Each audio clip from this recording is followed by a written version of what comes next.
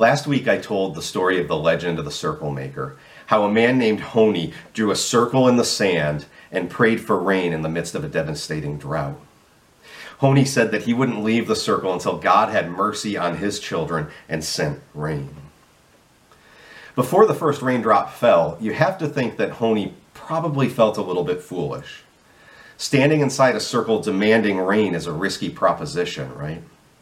Vowing that you won't leave the circle until it rains is even riskier. Honi didn't draw a semicircle. He drew a complete circle. There was no escape clause. There was no expiration date. Honi backed himself into a circle, and the only way out was a miracle. Drawing prayer circles often looks like an exercise in foolishness. But that's faith. Faith is the willingness to look foolishness at times.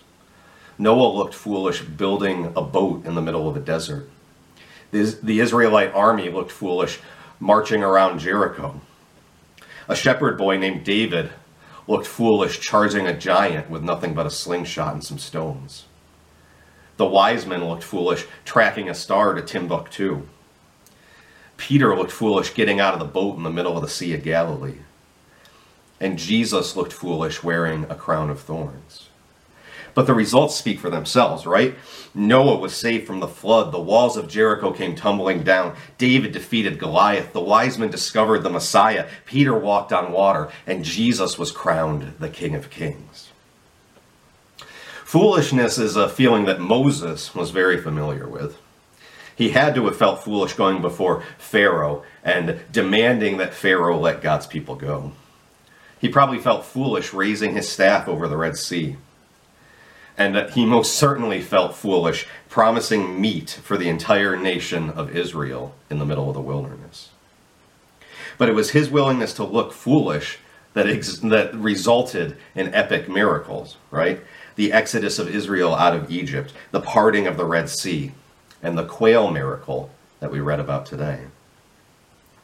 Drawing prayer circles often feels foolish, and the bigger the circle you draw, the more foolish you'll feel. But if you aren't willing to step out of the boat, you'll never walk on water. If you aren't willing to circle the city, the walls will never fall. And if you aren't willing to follow the star, you'll miss out on the greatest adventure of your life. In order to experience the miracle, you have to take a risk. And one of the most difficult types of risks to take is a risk of reputation. Honi already had the reputation of a rainmaker, but he was willing to risk his reputation by praying for rain one more time in the midst of that devastating drought. Honi took the risk, and the rest is history. The greatest chapters of history always begin with risk. And the same is true with the chapters of your life. If you're unwilling to risk your reputation, you'll never build the boat like Noah or get out of the boat like Peter. You can't build God's reputation if you aren't willing to risk yours. There comes a moment when you need to make the call or make the move. Circle makers are risk takers. And Moses had learned this lesson well. If you don't take the risk, you forfeit the miracle. In his book, The Irresistible Revolution, activist Shane Claiborne wrote, "One of the reasons we don't see many miracles in industrialized countries is that we don't really need miracles. When we get sick, we go to the hospital. When we get hungry, we go to the store. I have come to believe that when we live in a way that requires miracles, we will start to see them. One of my goals is to live in a way that invites and expects the miraculous. And most of the miracles I've seen have been in those all too few moments when I stepped out into a space of utter reliance on God. I want more of that." Don't we all? The book of James says, "If you need wisdom, ask our generous God, and he will give it to you. He will not rebuke you for asking, but when you ask him, be sure that your faith is in God alone. Do not waver, for a person with divided loyalty is as unsettled as a wave of the sea that is blown and tossed by the wind. Such people should not expect to receive anything from the Lord. Their loyalty is divided between God and the world, and they are unstable in everything they do." When we're praying, when we're asking God to intervene in the matters of our lives, we should make sure that we're putting our faith in God alone and not in the powers of this world. When we pray to God but put our trust in the world, our prayers are little more than a ritualistic formality because we aren't really stepping out in faith. We're just asking for things that we already know we can get naturally. After 400 years of slavery, God delivered the Israelites out of Egypt. But it's much harder getting the Egypt out of the Israelites than getting the Israelites out of Egypt. Despite the memories of slavery and the miracles of deliverance, the Israelites want to go back to Egypt. So the Israelites were complaining. I know, shocking, right? Instead of manna, they want meat. The Israelites are longingly remembering the free fish that they ate in Egypt. And forget the little fact that the fish was free because they weren't. But remember, the Israelites weren't just slaves. They had been victims of genocide. And they're complaining about missing the meat that had been on the menu. And isn't it just a little ironic that the Israelites are complaining about one miracle, the manna, while asking for another one? Their capacity for complaining was simply astounding, and we scoff at the Israelites for grumbling about a meal of manna that was miraculously delivered to their doorsteps every day. But don't we do the same thing? There are miracles around us all the time, yet it's so easy to find something to complain about in the midst of those miracles. The simple act of reading involves millions of impulses firing across billions of synapses. While you're reading, your heart goes about its business circulating 5 quarts of blood through 100,000 miles of veins, arteries, and capillaries. And it's amazing that you can even concentrate right now, given the fact that you're on a planet that's spinning 67,000 miles an hour through space while spinning around its axis at 1,000 miles an hour. But we take those miracles that happen every day, day in and day out, we take those for granted. Despite their incessant complaining, God patiently responds to their food tantrum with one of the most unfathomable promises in Scripture. He doesn't just promise a one-course meal of meat. God promises meat for a month. He's going to give them so much meat that he promises they'll be sick of it by the time they're done. Now, let me clarify. This is less an answer to prayer and more God showing his mighty power in the midst of the Israelites complaining. It's not that the Israelites were praying big. It's that we know that we can pray big because of the mighty way God worked in the midst of the fits that they were throwing. But when God promises a month worth of meat, Moses can hardly believe it. He says, there are 600,000 foot soldiers here with me, and yet you say I'll give them meat for a whole month? Even if we butchered all our flocks and herds, would that satisfy them? Even if we caught all the fish in the sea, would that be enough? See, Moses is doing the math in his head, and it doesn't add up, not even close. He's trying to think of any conceivable way that God can deliver on this promise, and he can't think of a single scenario. He doesn't see how God can fulfill his impossible promise for a single day, let alone for a whole month. Have you ever been there? God wants you to take the job that pays less, but it doesn't add up. You know God wants you to go on the mission trip, but it doesn't add up. You know, God wants you to get married or go to school or adopt a child, but it doesn't add up. What's the step of faith that you need to take in pursuing your big prayer? The Israelites were parked in the wilderness of Paran, a region about 50 miles inland from the Mediterranean Sea and about 50 miles southwest of the Dead Sea. And the significance of that is this. Quail tend to live by water, and they don't fly long distances. If it weren't for a supernatural west wind, they never would have made it that far inland. So this is a meteorological miracle. And it's not just a miraculous west wind. The clouds burst, and it's basically raining quail from the sky. It says that quail fell a day's walk in every direction. And based on the Hebrew system of measurement, a day's walk is approximately 15 miles in every direction. So if you square the radius and multiply by pi, we're talking about an area that was almost 700 square miles. To put that into perspective, Lexington, Kentucky is about 285 square miles. So the quail storm covered an area that's 2.5 times the size of Lexington. And it covered it 3 feet deep. That's a lot of quail. But can you imagine seeing that many birds fly into the camp? It was like a bird blizzard. Quail-mageddon. The clouds of birds so massive it seemed like a solar eclipse. For the rest of their lives, I bet when eyewitnesses closed their eyes to sleep, they didn't count sheep, they counted quail. And once the quail stopped falling, the Israelites started gathering. Each Israelite gathered no less than 50 bushels of quail. 50 bushels multiplied by 600,000 men equals 300 million bushels at a minimum. Assuming that the quail were of average size, it rained somewhere in the neighborhood of 105 million quail. You heard that right. 105 million quail. God doesn't just provide in dramatic fashion. He provides in dramatic proportion. Of course, Moses could have never anticipated this. It was unpredictable and unprecedented, but Moses had the guts to circle the promise anyway. And when you circle the promise, you never know how God is going to provide.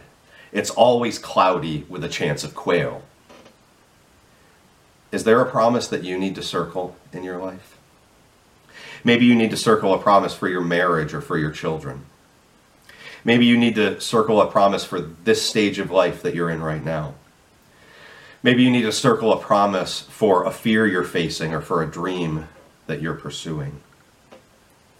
In his book entitled, If You Want to Walk on Water, You've Got to Get Out of the Boat, John Ortberg tells the story of the time that he went on a hot air balloon ride with his wife. And he said he always assumed that the baskets on hot air balloons, were about chest high. But once they got into the balloon, he realized that the basket only came up to about their knees. And he was thinking how one good lurch would throw them over the edge of the basket, plummeting to the ground. So in order to convince himself that he was safe, he began talking to the kid who was flying the balloon, hoping to reassure himself that they were in good hands. And when he asked their pilot how he had gotten started flying balloons, the guy began his response with, "See, dude, it's like this." Turns out that the guy spent most of his time surfing, didn't have any other jobs or aspirations. But the most chilling part was when he explained why he started flying balloons. Turns out one night he had been driving drunk with his brother in the car, and his brother was seriously injured in the crash. And since his brother couldn't get around very well, watching hot air balloons gave him something to do. Then the pilot casually mentioned on top of this that this was the first time he had ever flown this particular model of balloon, and the descent might get a little choppy because he wasn't quite sure how to land it. So to summarize, they were 1,000 feet up in the air with an unemployed surfer who started flying hot air balloons because he got drunk, crashed a pickup, injured his brother, and had never been in that kind of balloon before and didn't know how to bring it down. Unlike Ortberg, we can have confidence in the one who's calling us to greater heights of prayer. We can have confidence in the one who's calling us to take some risky steps of faith. Before the quail storm appeared on the Doppler, God asked Moses a question. And it's more than a question, it's the question. Your answer to the question, will determine the size of your prayer circles. God says, "Has my arm lost its power?" Other translations say it this way: "Is there any limit to my power?" The obvious answer is no, right? God's omnipotent, which means by definition that there's nothing that God can't do. Yet many of us pray and live our lives as if our problems are bigger than God. So let me remind you of this high-octane truth that should fuel your faith. God is infinitely bigger than your biggest problem and infinitely bigger than your biggest dream. And while we're on the topic, His grace is infinitely bigger than your biggest sin. Modern mystic A.W. Tozer believed that a low view of God is the cause of 100 lesser evils, but a high view of God is the solution to 10,000 temporal problems. If that's true, and I believe it is, then your biggest problem isn't the impending divorce or the failing business or the doctor's diagnosis. Now, please understand, I'm not making light of your relational or financial or health issues. I certainly don't want to minimize the overwhelming problems that you might be facing. But in order to regain a godly perspective on your problems, you have to answer this question. Are your problems bigger than God?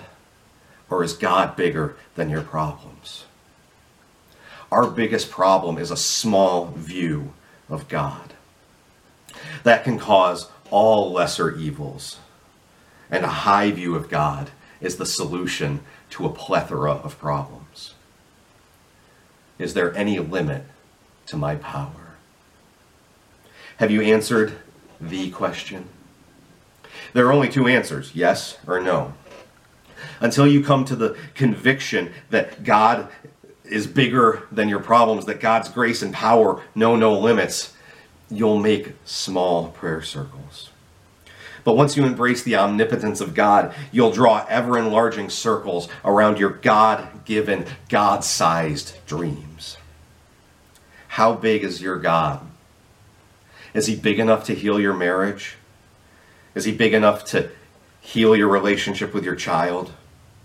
Is he bigger than the positive MRI results or the negative evaluation?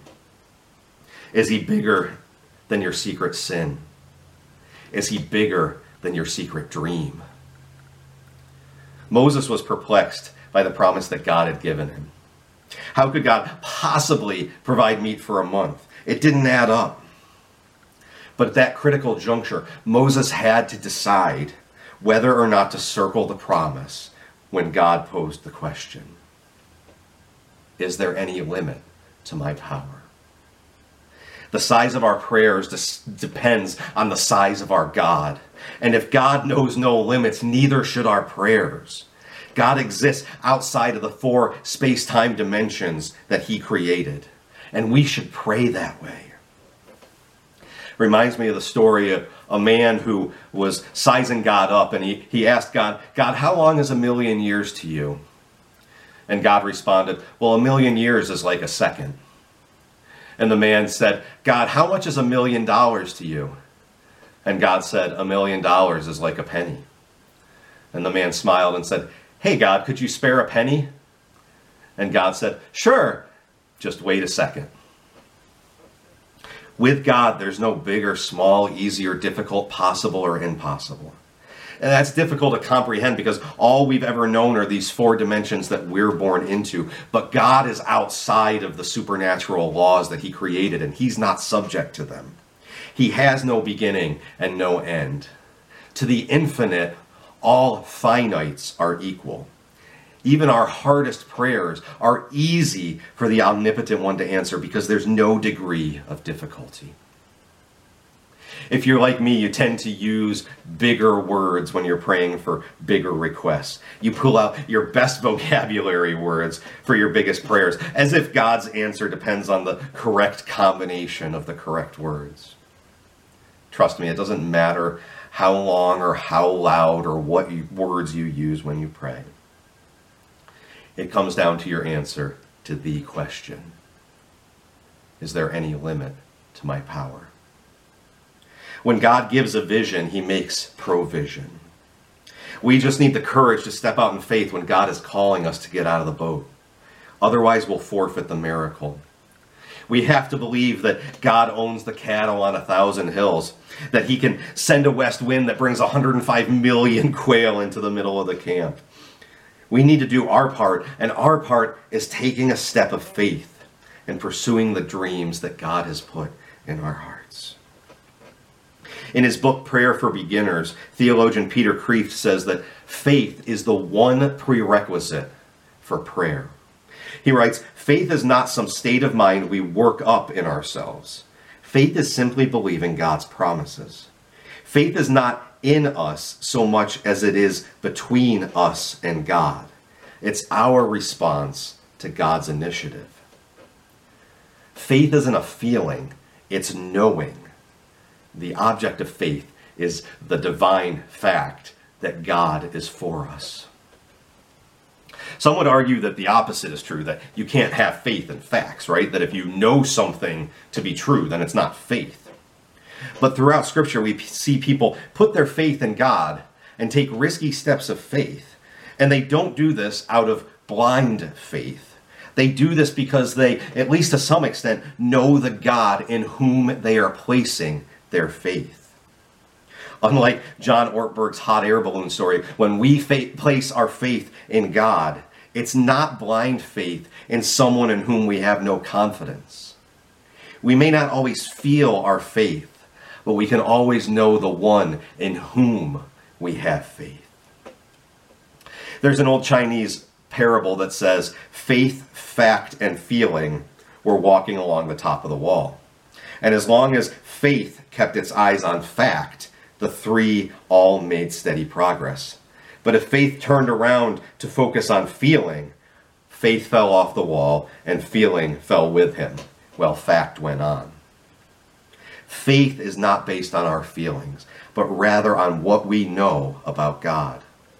We know that God has made us promises, and we know that he wants to deliver on those promises. If we focus on our feelings, a step of faith might feel too risky. If we focus on feelings, we may fall off the wall and never take the necessary steps of faith. But if we keep our eyes on the fact of God's faithfulness, we will be able to take those steps of faith. So what step of faith do you need to take? What decision do you need to make? On what promise do you need to put down a stake? God is asking you today, is there any limit to my power? Let's pray. Lord God, you spoke into the darkness and chaos, and there was light.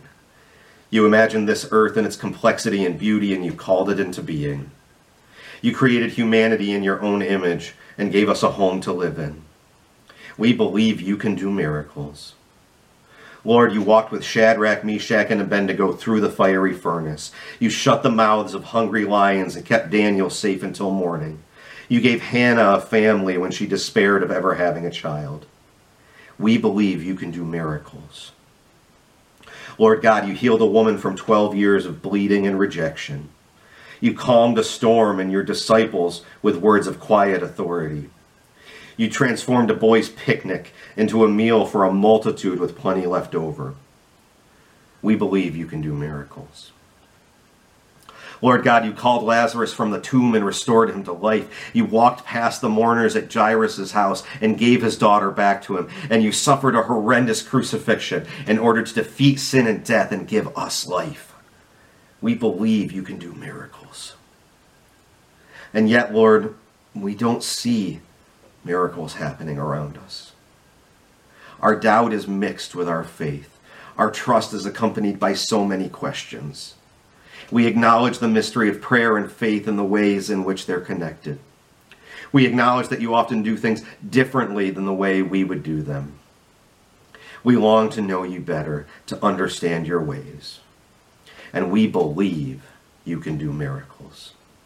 May we pray big prayers that are honoring to you. Lord, we believe. Help our unbelief. Amen.